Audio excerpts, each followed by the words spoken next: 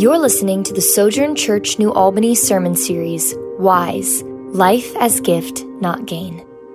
In this series from Ecclesiastes, we'll learn to see life as fundamentally a gift to receive and enjoy, not a hill to climb or a gain to achieve. This path of wisdom teaches us to live in the uncertainty and tensions of life under the sun.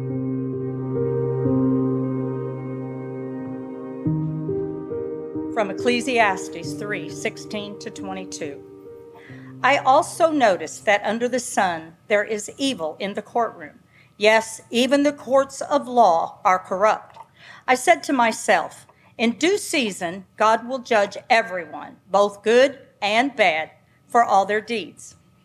I also thought about the human condition, how God proves to people that they are like animals. For people and animals share the same fate. Both breathe and both must die. So people have no real advantage over the animals. How meaningless. Both go to the same place they came from, dust, and they return to dust. For who can prove that the human spirit goes up and the spirit of animals goes down into the earth? So I saw that there is nothing better for people than to be happy in their work. That is our lot in life, and no one can bring us back to see what happens after we die. This is the word of the Lord. Thanks be to God.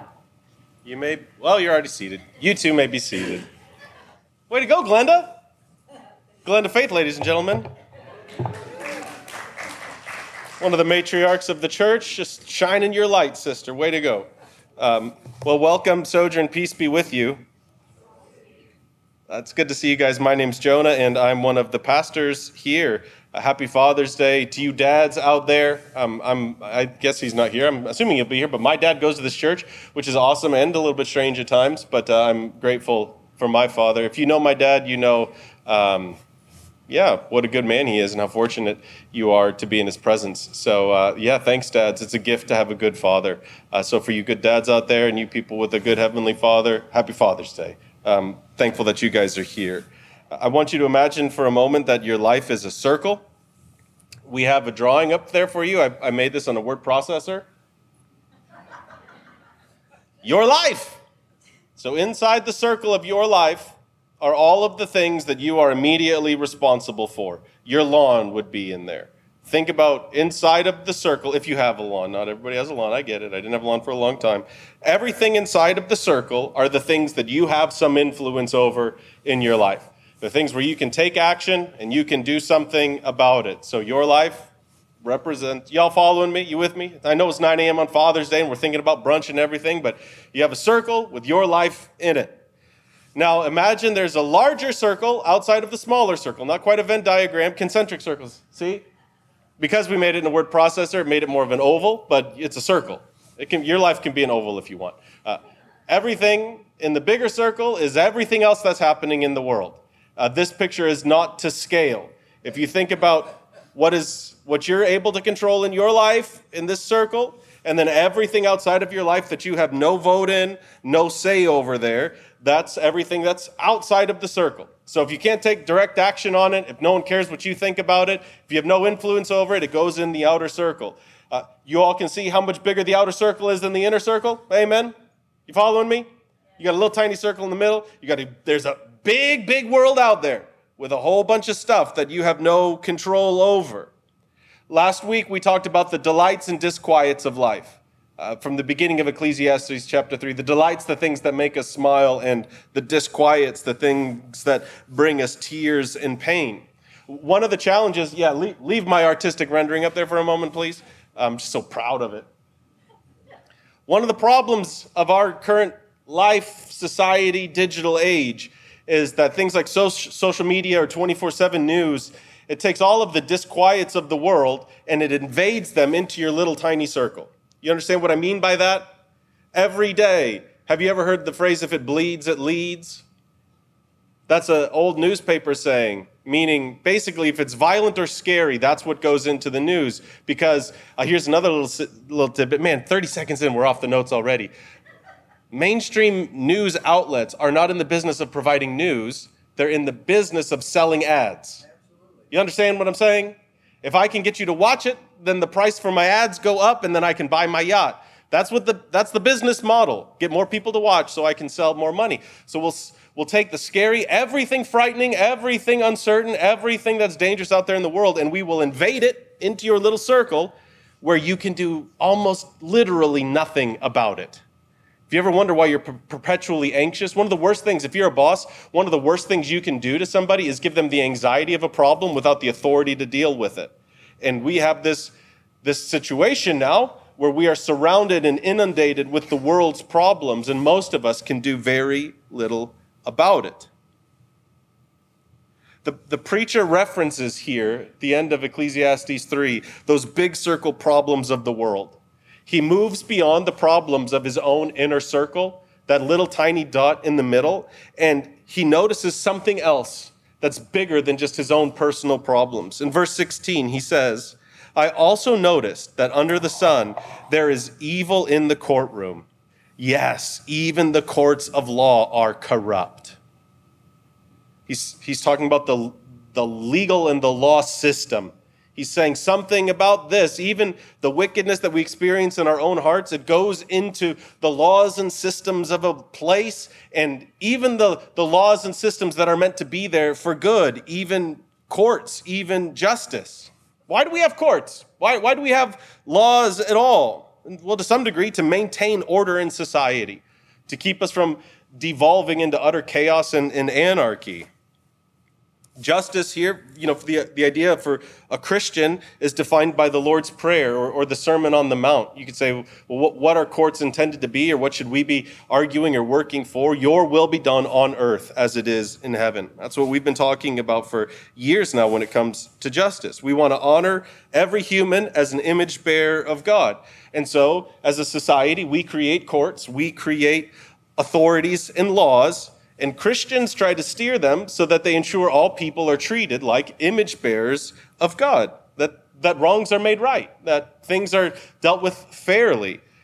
But what do we see? Evil, wickedness lurks even in those places of justice, even in our legal system. There are disquiets in our personal life that we can respond to, that we have some action over or some agency over. We talked about this last week, that rhythm of stop, look, and enjoy. But what do we do about the disquiets of life that we can do nothing about, or that we have no control over? What do we do when systems become corrupted, when halls of justice become houses of wickedness? Let me give you one quick example recently. And there's children in the room, so I'm going to talk a little bit generically, let the reader understand. There's a former reality TV star who became really popular, really famous, as this ideal Christian homeschool family, a whole bunch of kids. And one of the children confessed to abusing 4 of his sisters and a babysitter. This was several years ago.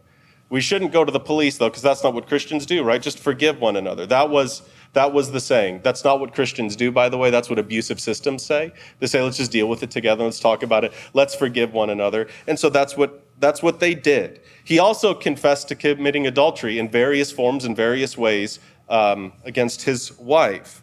And now recently, just in the last several weeks, he was arrested by the FBI for having illegal pictures on his computer. You understand what I'm saying? You understand? He had things on his computer that he shouldn't have had on his computer. While he's waiting for trial, the judge sent him home, where he's got somewhere around 7 children at home. And you know what the judge said to him as he released him on to go home while he's waiting for trial? He said, "Don't make me regret this." And this isn't a guy where we're not saying innocent until proven guilty here. The man has confessed to these things. Multiple times he's done these things against the most vulnerable people in a society. And what does our courts say? Why don't you just go home and try really hard not to do anything bad? Does that smell like justice to you? How would you feel if those were your nieces and nephews?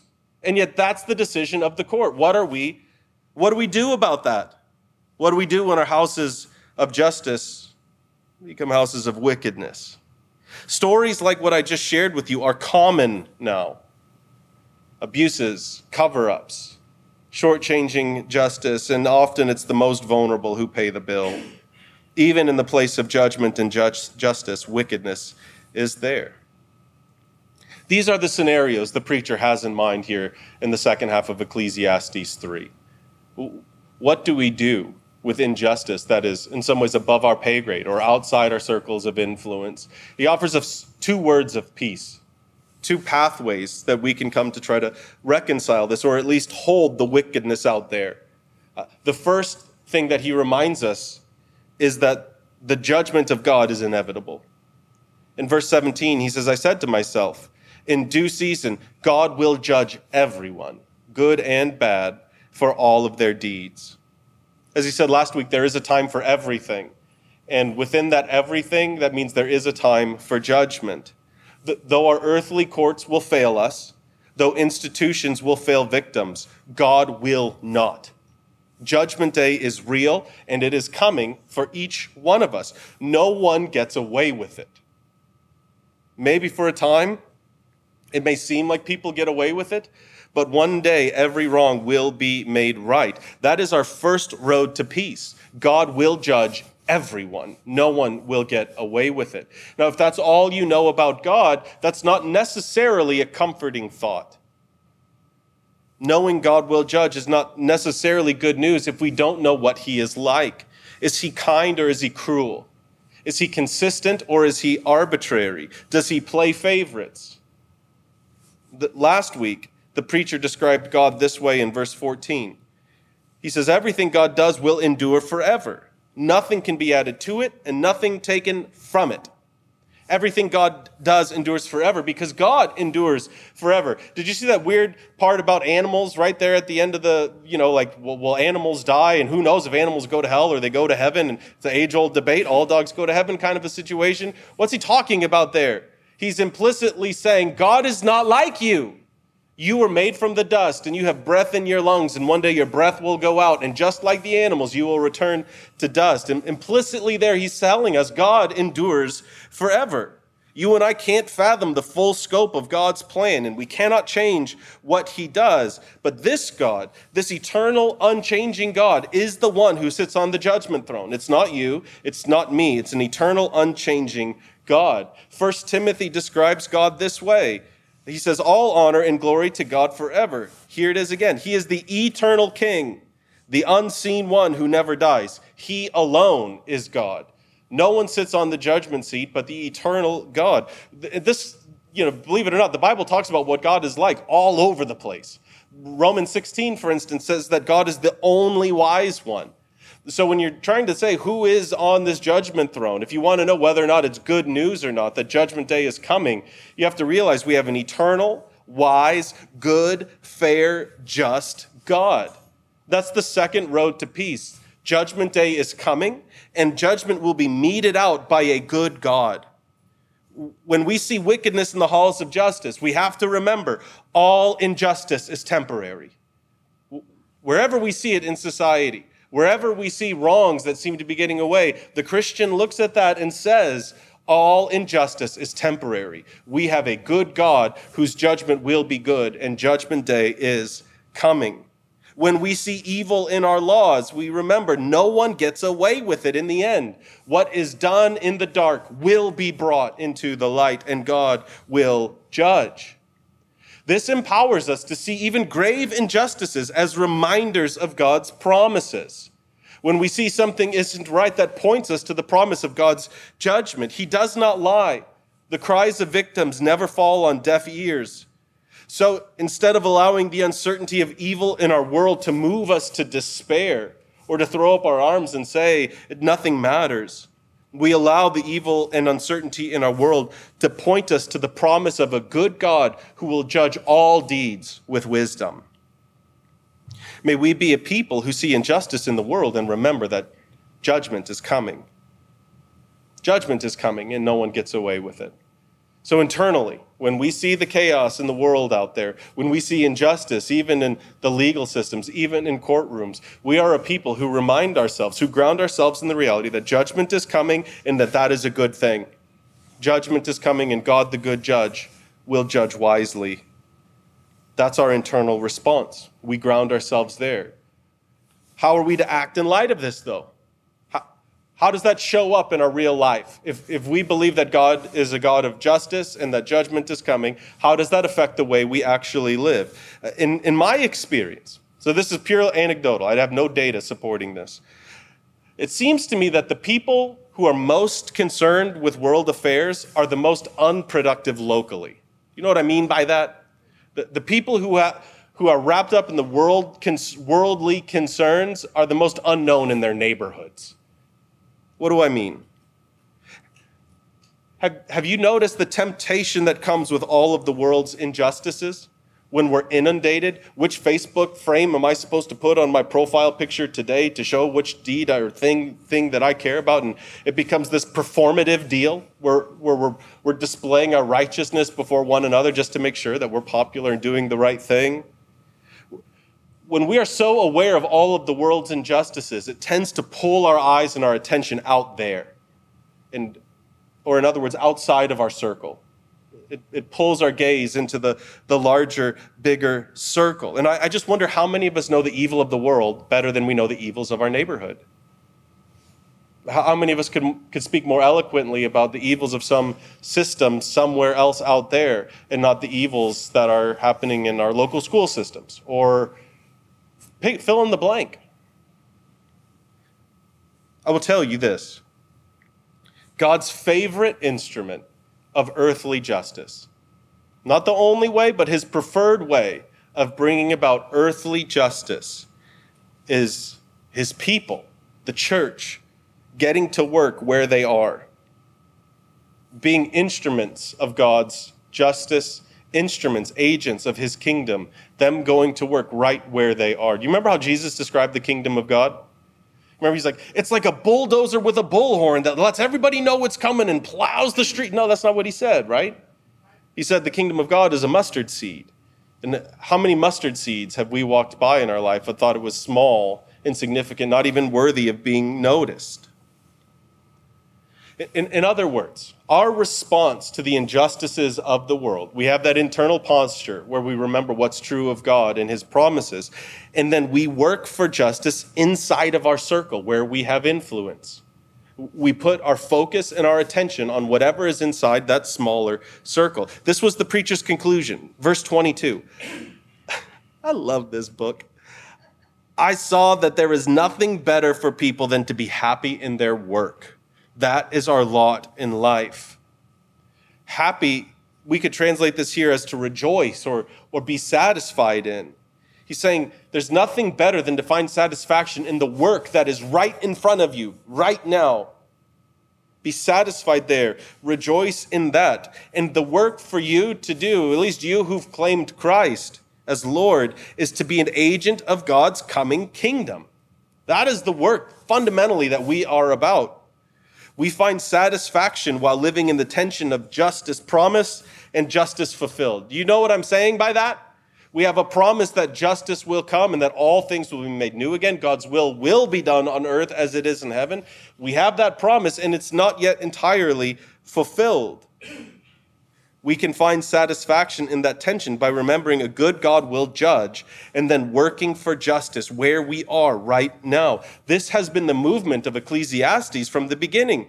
Get your eyes and attention off of out there, off of tomorrow, off of the future, and right here, right now, to your right here, right now life where you can do something about it. Take responsibility for whatever is inside of your circle and trust God for everything outside of it. One of my favorite verses. Y'all remember life verses? Y'all still have life verses? That's the thing where it's like, this is what my whole life is going to be. I guess that's what it's about. It's an old like Baptist Sunday school thing. I didn't grow up Baptist, so I'm learning the church stuff. This is my life verse, though. Psalm 131. Lord, my heart is not proud. My eyes are not haughty. I don't concern myself with matters too great or too awesome for me to grasp. Let me put that in a modern version here. I don't think about things above my pay grade. I just don't think about things that are above my pay grade. I don't get spun up on things that I have no influence or no control over. I get no say in that, so I'm not going to worry about it. I'm not going to focus my attention on that. Instead, I'm going to focus my attention on the things that are right in front of me, that I can do something about. Like what my children think a man is, or what my children think a woman is, or what my children think a home-cooked meal is, or what a Christian is. I have a whole bunch of influence on 3 little humans in my world. So they get a ton of my focus and energy. King David wrote that, if you didn't know, Psalm 131. He was one of the most powerful men in the world, and even he recognized that there were things above his pay grade. He doesn't get to say in how the universe runs or what happens in these other places. So listen, you don't have influence over the whole world, so don't concern yourself with the whole world. It's a surefire way to fill your life with anxiety, guilt, fear. The only place you experience and serve God, the only place you experience and serve God is right here. Meaning today, right now, wherever you are, that's right in front of you. One of the real wicked things about the evils of the world is they detach us from the evils of our neighborhood where we can actually work for justice. We can get so consumed by the injustices of the world that we become impotent or ineffective in the places where we can actually do something about it right here, right now. So practically, we work for justice locally and we trust the rest of the world to the hands of the judge. The only way we do this, the only way we can do this, is if we are absolutely convinced that God is just and that justice will be served and accomplished. Otherwise, it'll just be pie-in-the-sky optimism. Or it'll just be like, well, I'm thankful I live here and not somewhere else because life is pretty good here. The only way we can take this kind of posture is if we are absolutely convinced that we serve a God of justice who keeps his promises. And so here's your assurance. Romans 3 tells us this. God presented Jesus as the sacrifice for sin. People are made right with God when they believe that Jesus sacrificed his life, shedding his blood. Listen, this sacrifice shows that God was being fair when he held back and did not punish those who sinned in past times, for he was looking ahead and including them in what he would do in this present time. God did this to demonstrate his righteousness, for he himself is fair and just, and he makes sinners right in his sight when they believe in Jesus. God is just and righteous. His law will be upheld. But God is also loving and merciful. So how do these two meet? How can the wrath of God and the mercy of God live together? And it is at the cross of Christ, where Jesus would shed his own blood as the sacrifice for our sins. God's justice would be fulfilled at the cross as sin was atoned for. We are covered in that blood through our faith in Jesus and declared righteous. So on Judgment Day, these are the options. We will either fall to our knees and plead for safety under the blood of Jesus, or we will face judgment based on our own merits, based on our own deeds. God gave his own Son to accomplish this. We will either receive that and plead his blood, or you will give an account for what you have done before a righteous and holy judge. There's just no middle ground on this. We plead the blood of Jesus, or we give an account and a defense for our works. So for we who stand today cleansed by the blood of Jesus, I want to give you 2 ways to fight evil in this world. One is just to make justice a regular rhythm of your life. What is justice? God, your will be done on earth as it is in heaven. Your kingdom come. Your will be done on earth as it is in heaven. And listen, I'm going to say this one real slow now. Not every ounce of your Christian life needs to be planned and programmed by the church. Amen? Can I get an amen? Amen. The church staff needs one more amen for that. Amen.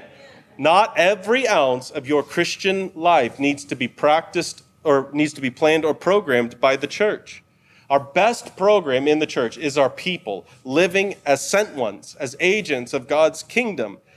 So as a church, we are a choose-your-own-adventure church. You don't need to have it all. You don't need to have the invite cards printed up for everything you want to do in the name of Jesus. So let me just try to get your juices flowing a little bit.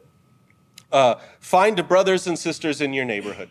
I promise you, we're in Indiana, you guys. There are Christians in your neighborhood. There are probably Christians from this church in your neighborhood. Find them and find something to do together. Here's the questions to answer. How can we make this neighborhood more like the kingdom of God? Maybe we need to make it more beautiful. Maybe we need to make it safer. Maybe we need to make it more educated. Maybe we need to make it cleaner. I mean, it can just be something so small. I promise you, there is someone in your neighborhood who feels isolated and lonely. I just promise you that.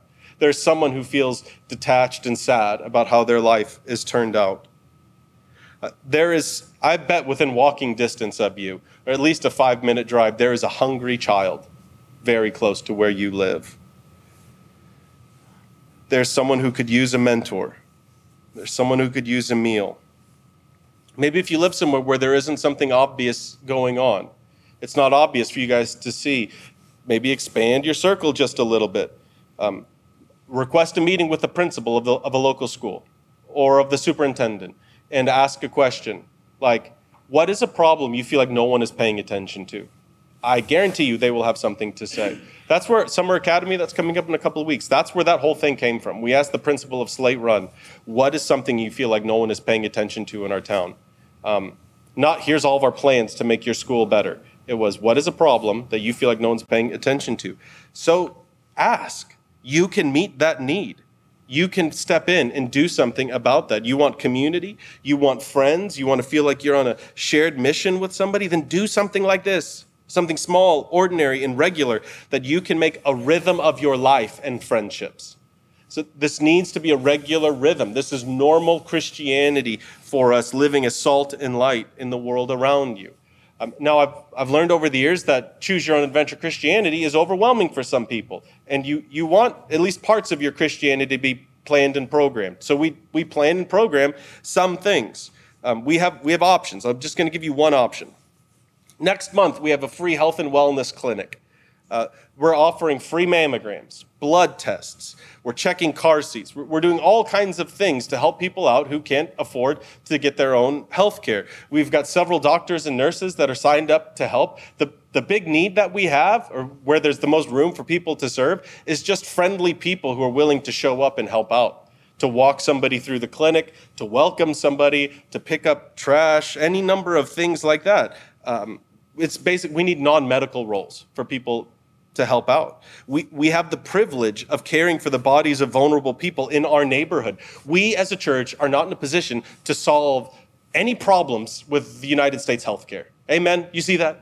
We are a barely medium-sized town in a small city in flyover country. Nobody cares about what's going on in our church. We're not going to go and petition the government and change the whole healthcare system, but we can provide healthcare for people who don't have it or who need it right here in our neighborhood. So let's put our hands to work and do something right here. It's just a few weeks away. We're going to earn the right to share the gospel with people in our neighborhood by loving them well and serving them well. You can sign up on the app. You can sign up via a Connect card. But those are just two options of what I mean, getting involved local. Small acts of faith lead to large impacts in Christ's kingdom. Again, because Christ's kingdom is like a mustard seed. It looks small and unremarkable, but has untold power waiting to grow. And so I want to end with one little story that I think encapsulates what I'm talking about, living in this tension and focusing on what's right in front of us to do. Yesterday, anybody know what yesterday was? Somebody say it. Juneteenth. And for some of you, this is a brand new holiday. And you're like, what in the world? We've got a new holiday. Something that should have been a holiday probably 150 years ago, but it took 150 years for it to happen. So let me explain to you what it is and why I think it's a big deal for us. So President Lincoln signed, that's Abraham Lincoln, by the way. That's not the current president, Abraham Lincoln. He signed the Emancipation Proclamation, which set the slaves in the United States free. Slavery was no longer permissible in the United States. This was in 1862 after the Union won the Civil War. Justice had been served. Amen? Amen. That was justice. We fought a whole war over it. And the good guys won, and we made it illegal. Justice is served, right? There's justice for you. Well, many southern states just said, no, we're good. I'm glad that you guys said it's illegal, but no. So after the Civil War, what had to happen is the Union Army had to march through the South and literally set people free. They had to go and enforce the Emancipation Proclamation. And it was 2.5 years later when General Gordon Granger showed up in Texas and declared that the last slaves in the United States were free on June 19th, 1865. Justice had been served in 1862, but it hadn't been fulfilled until 1865. And there were still slaves being held for at least another year in the United States after that. Do you know where the first Juneteenth celebrations took place? It took place in Texas. Do you know who celebrated first? It was the church. Churches were the first place to celebrate Juneteenth. Why? Because Christians, more than anyone else, understands what it means to have justice served but not yet realized. Where we live in the tension of waiting for the Union Army to show up and enforce what has already happened. In Christ, we know justice has been served, and we are waiting for it to be fulfilled. It won't be fully realized until Christ returns, but we know it is coming. And so we get to decide, will we live as agents of that coming kingdom, or will we remain as people living in the world? So as Christians, with our hope fixed on Christ's coming kingdom, we get to work building that kingdom now. And every week we ground ourselves in the promise of his coming kingdom by calling our minds to the night that Jesus was betrayed. This is where justice is promised. He takes a loaf of bread, blessed it, thanked God for it. And he looked to his friends and he said, "This is my body given for you. Eat this and remember what I've done for you." When the meal was over, he took a cup of wine. And in the same way, he said, "This is the cup of the new covenant, sealed with the shedding of my blood. Drink this as often as you eat in remembrance of me." So every Sunday, we remember what Christ has done for us, and that we live in the tension of justice promised and justice fulfilled. And while we wait for his return, we will get to work building his kingdom right here. Thank you for listening. Keep in touch with Sojourn New Albany on Facebook, or download the free Sojourn Collective app for iPhone or Android, where you can see our full library of sermon series audio and video, discussion questions, event calendar, ministries, and much more.